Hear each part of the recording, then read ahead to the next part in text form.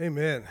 Um, gosh, excuse me. Have y'all ever just said like, "Come, Lord Jesus"? Like, please just come now. Like, I'm feeling that right now. I yelled at a lady this morning at Starbucks. Speaking of random coffee house encounters, as Megan was talking about, not because I was mad at her, but for the reason that I'm saying, like, "Come, Lord Jesus." Like, can you hear me? Like, I can't hear you. Like, I'm listening. So I'm listening to music, and I see her say something to me. So the combination of having music in my ear and not being able to hear anything, I yelled like, "What?" And then she looked at me kind of puzzled, and then I was trying to clarify, and it was a weird moment, and finally I just had to let it go and tell her what time it was. But like I'm tired of feeling this way, and we all come to these moments of just saying like, "Come, Lord Jesus," and we hear that phraseology all the time, and it's kind of said sometimes in like real sense of like, "Come, Lord Jesus."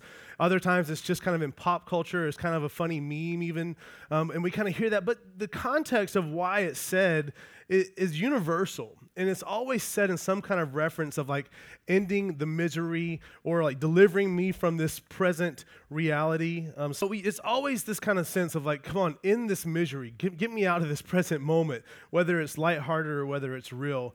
And let me tell you, that's Advent. That's why we've been taking these focuses over these last few weeks and for the week to come of Advent, because again, Advent is from this Latin word adventus, which is come, to come. And so it's this sense of anticipation. So this come, Lord Jesus, deliver me from my present reality, deliver me in this misery, in the struggle. That's Advent. Advent is what Israel experienced as they waited and yearned for their Messiah, for the coming of their Messiah. It's what we cry out as we wait for Christ to return. So this Advent, this anticipation, it is the longing for shalom. It's why shalom is our theme throughout this season. Just as we talked about before, shalom's enemy, shalom promised, and now shalom together. Shalom is the reality of God's promised peace. And so that's what we know, that's what we're longing for us to be restored to that which God created all things to be. Because of shalom's enemy, which is sin, we live in a fractured experience. We live at odds and kind of off-center with ourselves, with each other, and with God. But because of the shalom that is promised in Christ, we're not hopeless, right? It's not a futile existence anymore, even though there is futility in our midst. It's not futile anymore, and it's not hopeless because of the shalom that was promised in Christ. As we talked about last week, the moment that shalom was interrupted, the moment that this fracture happened in all relationship, God made the promise to what? He made the promise to redeem us. He made a promise to redeem us, the very ones who had rebelled and sinned against him. And he made that promise to redeem us by the one who was to come, Jesus Christ. God carries that message of the covenant of peace all throughout Scripture, and he shows us this picture in the last book where he promised all would be restored. So he promised to redeem, and he promised to restore all things, where there would be the day that there's no more sickness, no more pain, no more tears, and no more death. The day where all that is sad becomes untrue. That's shalom. That's Advent. That's what we're longing for. It's the sense of anticipation. It's what we are yearning for. It's what we are crying out for. So today, our idea, as we said, is shalom together. Shalom together. It's this peace, and what we understand is that the peace of God comes through restoring what was fractured. And what did we say was fractured? Relationship. Relationship with one another, relationship with all of creation, and relationship with God. So peace with God comes through restoring that which was fractured. Today, we're going to look at three areas very quickly, three areas of relationships that God will ultimately restore perfectly, that we are invited and even commanded to pursue today as we pursue shalom. So to pursue peace, to pursue completeness and wholeness is also to pursue these completed, fractured relationships. Let me pray for us. God, we thank you for your love. Lord, we praise you for who you are, Lord. You are a holy God. Lord, above all, Lord, as high as our minds constrain to think of your majesty, of your sovereignty, of your worth, Lord, we will still hit a limit far below what is actual truth of your worth. Lord, higher than the heavens, you are there. Lord, we can't think higher than the heavens. Lord, and yet you are here and you are near. You came and you took on flesh. You took on dirt and filth and pain and death in Christ for us. So, Lord, I thank you, Lord, that your heart of mercy and of justice and of grace and of love and of peace has never wavered. And so I pray for today that right now in our midst, that our hearts and our eyes would be open to see, Lord, your promise, your truth. Lord, let us be a people that abide in peace and a people of peace, Lord, for your glory and for the sake of the world that you love. In Jesus' name, amen. If you would, go ahead and open your Bibles to John 14. That's where we're going to start today. As we've been doing throughout these series, we're going to kind of be jumping around a little bit, but we'll start in John 14. The passages will be on the screen. You can also use the YouVersion Bible app. Click on the More tab in the bottom right. Click on Events. We'll pop up. You can follow along there. If you like a hard paper Bible and you don't have one, there should be one near you under a chair. And if you don't have a Bible at all, please take that. That's our gift to you. And if there's not one that is not all beat up, we would love to let you trade that out to one that's a little bit newer. So you don't have to take a beat up one. So John 14 is where we'll start. Before we get there, though, thinking about this, what is the first area of restored relationship that God works in restoring shalom? At this moment, when I think of this question, this first area of restored relationship that God works, I'm taken to Linus's great lament in Charlie Brown's Christmas Story, right? Where he's standing on the stage and he's been in the chaos of all the distraction and he just cries out. What does he cry out? Can anyone tell me what Christmas is all about? And then what happens? He goes on to recite Luke 2, right? And so the answer is it's all about Jesus. And so as we think about this first question of what is the first area of restored relationship that God works in restoring his shalom and our shalom, it comes back to Jesus. Let us be reminded that there is no peace without Jesus. There's no peace without Jesus. Shalom's promise of peace is not just environmental or circumstantial. It's not just an elimination of chaos. God's promise of peace, the shalom, it is internal. It's a matter of our hearts. And it's also eternal, a matter of our salvation. And neither one of those are dealt with without Jesus. Without Jesus, all we deal with is the external. All we deal with is the temporal. But with Jesus, we deal with the heart and we deal with our salvation. John 14:27 says this. This is Jesus talking. Hear these words. This is to you, by the way. So hear this. Jesus is talking to you. He says, peace I leave with you. My peace I give to you. Not as the world gives do I give. Let not your hearts be troubled, neither let them be afraid. He says, not as the world gives peace. Again, how does the world give peace? Again, it's external, it's circumstantial. The world gives peace. You achieve peace by the world's standards by what? By getting approval of others around you, right? That's peace. Like if they like you, if they agree with you, if they say you've done a good job, or even more so, you attain peace by the world's standards by achieving more than the next person. What is your metric? What is your standard? It's doing better than the next person. Maybe that's your sense of peace. Another way that the peace of the world comes is by this thought of nothing going wrong, right? It's the lack of chaos. And how do we get to this lack of chaos? We either get there by avoidance of anything meaningful, not taking any risks, therefore we don't suffer, we don't face trial. Or maybe if it's not that, it's just a matter of time, because it's just impossible to avoid all chaos. It's impossible to avoid things falling apart. Because if you're honest, what you know is there's really no such thing as worldly peace, because it's all just so fragile.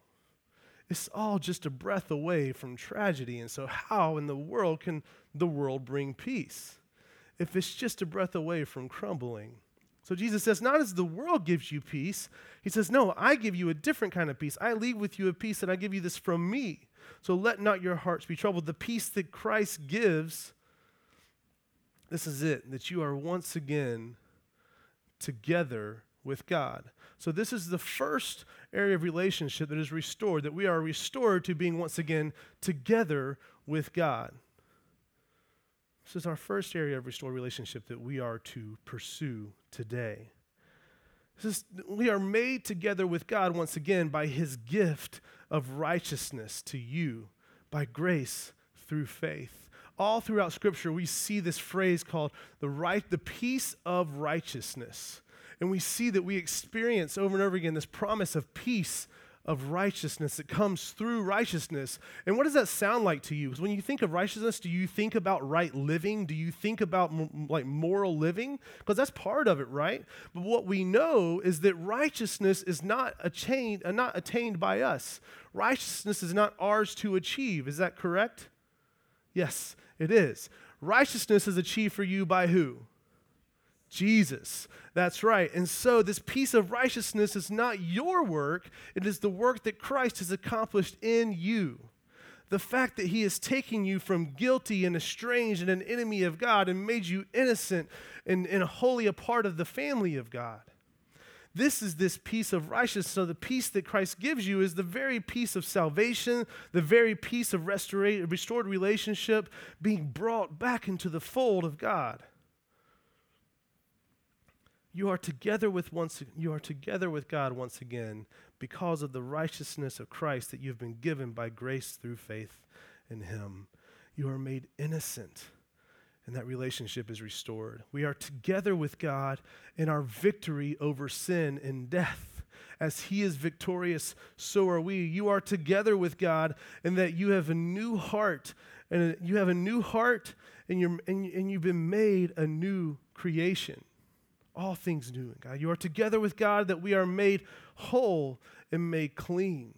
Your conscience doesn't have to bear that weight any longer because Christ has taken that. He's taken the filth and he's given you the cleanliness, the purity. He's given you all that he is.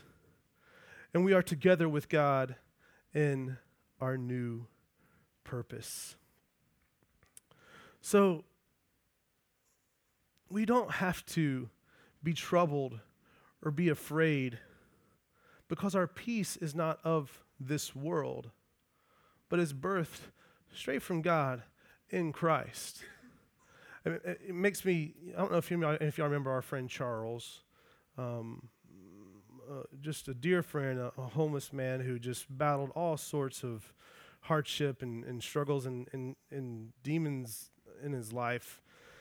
And we were having a conversation one day, and he was talking, he was kind of asking the common question of, well, I mean, how can the man upstairs be good if all this crap happens? You know, how can I have peace if I can never get out of all this? I mean, this is a man who deals with addiction, who lives on the streets, who is hardened and faces a lot of hardship. You know, and we sat there and we talked about the wonder of the promise of God in Christ is that you could know a peace and a joy that is in the midst of any hardship and trial. That God's grace is a sweet salve to your soul. And up to that moment, I never knew if any word I ever said resonated with him. I never knew. It was always like just some non sequitur, spider webbing, esoteric, just ramblings, and I would think I would just say the most amazing, eloquent things, and I was like, this is going to be it, and then it would turn into some conspiracy.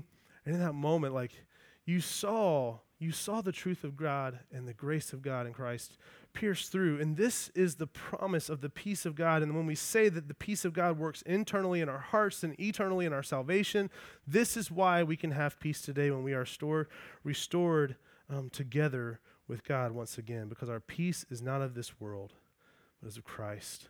So we pursue living together with God as he had made possible in Christ.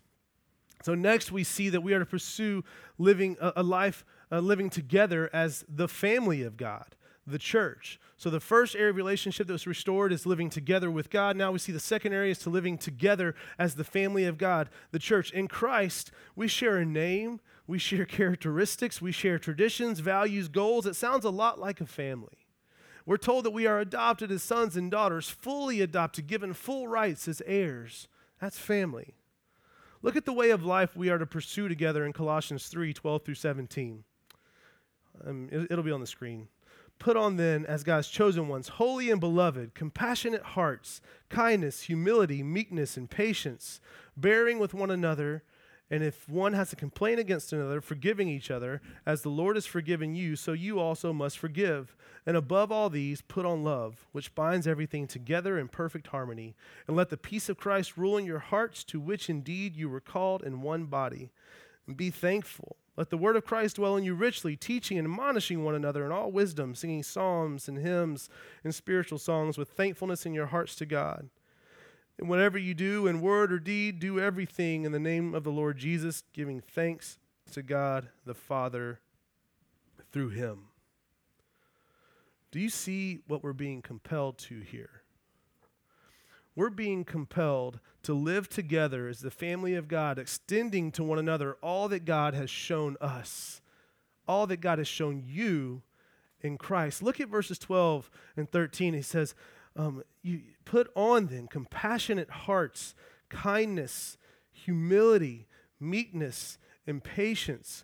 Bear with one another. And if you have a complaint against one another, forgive each other. Why? Because the Lord has forgiven you, you must also forgive. What we're being told here is that we are to deal with each other the way that God has dealt with us. Has God showed you compassion? Absolutely. Has he shown you kindness? How did he humble himself? He humbled himself by taking on flesh, taking on the form of a man, and not stopping there, but taking on death.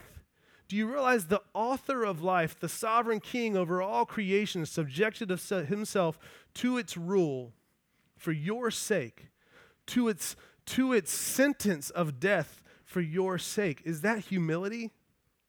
Meekness. Did God defer his claim to power for you? Did he defer his right to say, bow down? I should smite you. Did he defer his right to that? He did. That's meekness.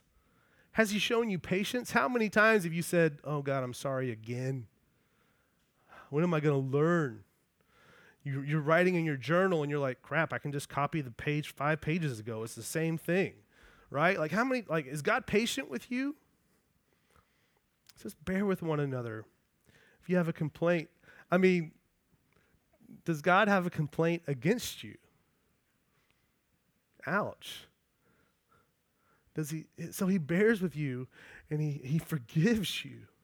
So our opportunity here as the family of God is to deal with one another the same way that God has dealt with us. So you're not in the dark. You're not left to wonder how we should treat one another because you've been treated that way. And once again, it starts with Jesus. We can't just go set about figuring out how we're supposed to behave. We're invited into the heart of God, and as we come to know God more and walk with him and know Jesus more and experience the grace and love of God in Christ, that's how we are equipped to deal with one another. That's what we are invited and compelled to extend to one another. So deal with each other the way that God has dealt with you. Do you see the picture painted of our way of life? Look at those verses. He says, put on love, be bound together in perfect harmony. Let the peace of Christ rule in your hearts. You were called as one body, all different, but needing one another. Be thankful for what you have. Can I just be really transparent for a second? This right here was where I'm sitting over here this morning, and I have fleshly motives that I battle against all the time. And as I'm sitting over here and I'm watching the room kind of trickle in, and there's not many people here for the first 15 minutes, I was not thankful. Just to be really transparent. I was like, man, where's everybody at? Don't they care about this? Don't they? I'm like, and the Lord just slapped me or something. He stopped me, and I'm thankful. And he's like, hey, where's the peace that I've given you? Where's your satisfaction in me? Where's your invitation to be thankful? And man, and then I was like, and there weren't this many people in here a minute ago when I was in this moment. And I looked around, and I started looking at each of the people that weren't here, and I was like, gosh, I am thankful for that person. I'm thankful for that brother. I'm thankful for that sister. And once again, I can think of very specific moments that so many of you have played in my life of speaking life and truth and care and rebuking to me over our life together. And man, what a gift. But I mean, this was difficult. I mean, this morning, I'm not thankful, but he's saying to a way of life of being thankful for what you have. It is not your place to be perfect. Christ has been perfect for you, and it is your place to walk alongside one another, extending the same patience, compassion, kindness, humility, meekness, and bearing one another, and if you have a complaint, forgiving one another, that I have done for you. That's your opportunity today. So praise God. I'm thankful that I got to go through that really stupid, selfish moment, because I look out and I'm so grateful for you guys, and I'm grateful for how God is working in our midst. And I'm just grateful for you. So this way of life, it's time. You see this? It's experience. It's shared joy and trial. It's taking responsibility for one another, both for care and for teaching. Do you see that here? There's no orphan children in the family of God. There are no orphan children in the family of God. Sadly, that is not everyone's experience. And so if you feel orphaned, I want you to know you are not. You're invited in. And I know that maybe you feel that way because you have actually experienced this sense of like you cannot penetrate a community. And so I want to invite you in, and I want to just offer grace to that. And then for any others, I want to say that we've been given the joy of being responsible for one another. We've been given the joy of having hearts and eyes open for each other's lives. If not us, then who? Right? We shepherd one another. What do shepherds do for their sheep? We are both shepherds and sheep at the same time. Can you fathom that?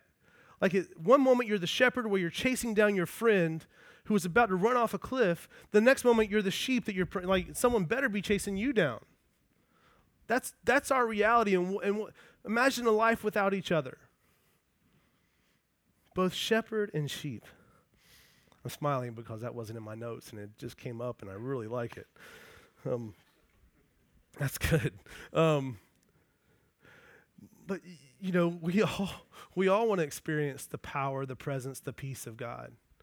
And while, again, we've said this so many times here, while Jesus is the only hope we have, the only promise of peace, the only one who satisfies, the way that God has created and designed and worked, it flows through the body of Christ. So we cannot hope to experience the power, the presence, the peace of God without the people of God. We are a family. So how are you pursuing the life of Shalom lived together? And so God He's restored our relationship with Him through Christ, so we pursue a life together with God. He has given us a common fellowship in Christ, so we pursue a life together as the family of God. But this work is not just for us. It's not just for our family. Our family has a purpose. We've got a trade. We've got a common call. We all do. Every one of us is part of our family guild. We all do. Because we are together with God in relationship and purpose, we are to also be about His work of redeeming and restoring all of creation. The last area we see that God has restored relationship is that we are to pursue life together with all humanity. Look at this fulfilled vision of this in Revelation 7. Revelation 7, 9 through 10.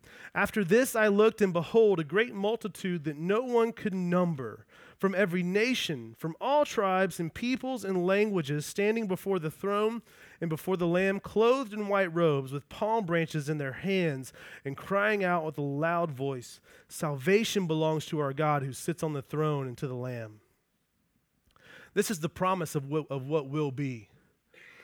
This is the promise of what will be. Every tribe and nation and people and language, they will be worshiping God worshiping before God together in perfect unity and harmony. without any thought of difference, celebration of all of his majestic, diverse creation. Right there before the throne of the Lamb. This is the promise of what will be. And if you don't know it, our opportunity in this life is to live a life unto what will be. So that's where our hope of our future hope is also present. That's where our peace of all promises fulfilled is also a peace for now. And so just the same with this picture of restored relationship of all humanity, although we will always fight the fracture of relationship, we are to pursue this reality now. We as the family of God are perfectly suited and equipped to pursue this now.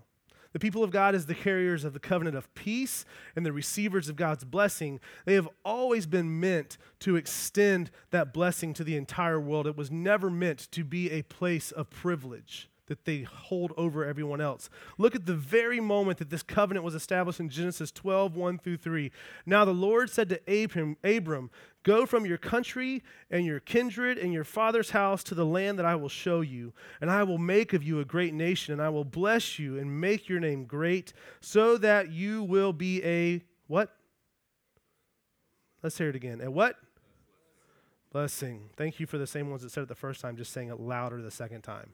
That's good. Next time, more people say it. That's the goal, okay? He says, I will bless those who bless you, and him who dishonors you I will curse. And in you all the families of the earth shall be well done. This was always the plan. God didn't call an audible. This was always the plan. Always. That the blessings that the people of God receive are meant to be a blessing for all peoples to experience and know the goodness, the sovereignty, the majesty, the holiness of God. It is by the very work of peace that the world would observe the supremacy of the love of God shown in Christ. So as we see that work of peace amongst us, the world would observe it. And see John 13, 34 and 35. A new commandment I give to you, that you love one another. Just as I have loved you, you also are to love one another. By this, all people will know that you are my disciples, if you have love for one another. So we see this picture here that God's peace amongst us, being lived out amongst us, treating one another the way that he has treated us, will woo the world to his glorious peace in Christ. We must realize that what we are doing on this mission of living together with all of humanity, we have to realize what's at stake. We are doing nothing less than striving to help all of creation live toward what it was created to be. Just as you have experienced that restoration, just as you once were lost, just as you once were at odds, an enemy of God, a part of the enemy's camp, go read Ephesians 2, 1 through 5, 1 through something. Might be 3 or 5, one of those. You'll get it if you go through there. You'll see this picture that that's who we were. We were dead in our sin, part of the enemy's camp. Remember, you were there. And only because you were wooed to God in one way, shape, or form are you where you're at now, if you are in Christ. So we are striving to help all of creation live toward what it was created to be. There is a force of evil. Right? Satan and his demons are real. They seek to kill, steal, and destroy God's order, God's peace, God's shalom. Now hear this, when it comes to God's shalom, all people in this world are either, when it comes to destroying God's shalom, all people in this world are either perpetrators of destroying it. They're part of the crime of destroying God's shalom, of fighting against his restoration. Or they're enablers. Maybe they're not actively destroying, but they're making the way for things that are against God's design for human flourishing. Or they're a bystander. They think by not doing anything, they're not making it worse, so they're actually for God's peace, but they're just a bystander. Or they are an opposer to the destroying of God's shalom, and they're fighting back the tide. They're fighting against that which spreads the fracture even greater. The opposer is advancing the front of peace, the kingdom, revealing the kingdom of God. So if you are in Christ, if you have called on him as Savior, you have been brought into the family of God, we are called to go to the dark places. We are called to go into the need just as Jesus did. We are to enter into the filth and the pain. We are to fight for peace and justice wherever, whenever, however we can. We are to hold up the banner of Christ because without him it is all for naught. Without him it is only temporal, it is only circumstantial. We bring peace by bringing Jesus. We bring Jesus by always treating and living the world around us the way that we have been treated in him, and then proclaiming whenever the door is open. Peace, our peace is in Christ alone. And he told us to go into all the world and making disciples. And to make a disciple is to make someone who knows Jesus and follows Jesus, and as we know, that is where peace is. So making disciples, we bring peace through Jesus. At the end of that commission, Jesus says, "Don't be afraid, for I'm with you.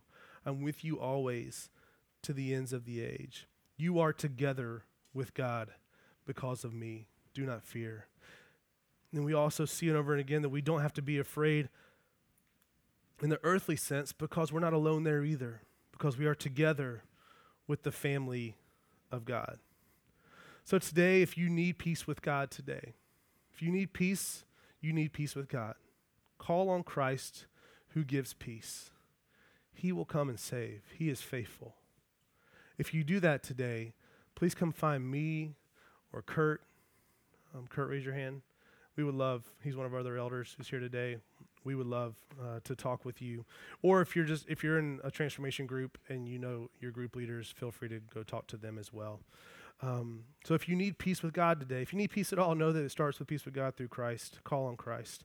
If you are a Christ follower, I want to ask, are you pursuing living as the family of God, extending to one another all that God has shown you in Christ? And then asking us this, how are we opposing the killers of peace? If we are anything but opposers of this destruction of shalom, we are not doing the work of Christ. We're not living out our purpose, our identity, our new life. Don't be a bystander. Be an opposer. So be a purveyor of peace, striving to help creation experience what it was created to be. Shalom. Let me pray. God, what a gift of a word, of a truth, to hear in the midst of such trial and struggle of the daily life, whether it be the mundane or the tragic, or to hear that there is a peace that surpasses understanding, to hear that is a peace that is not just temporal or circumstantial, but that starts in our hearts as Christ gives us a new heart, makes us a new creation, and also has the eternal work of our salvation that brings us an incorruptible hope. So Lord, I pray that we would always start with Jesus, abide in Jesus, and end with Jesus, knowing that he is our only way to peace. So I pray for all in this room, if there are any who are in need of Christ's peace, of salvation, give them the humility and the courage to surrender now, to find new life. Give them the courage to share it with someone. Lord, and for all those that are in Christ, Lord, let us be encouraged. Lord, let us be inspired. Let us be convicted to live a life out of this life together with you, pursuing a life together as the family of God, and pursuing to bring together all of creation and humanity, and as you use us, God. Continue to work through us. Let us respond well in this time of communion. In Jesus' name, amen.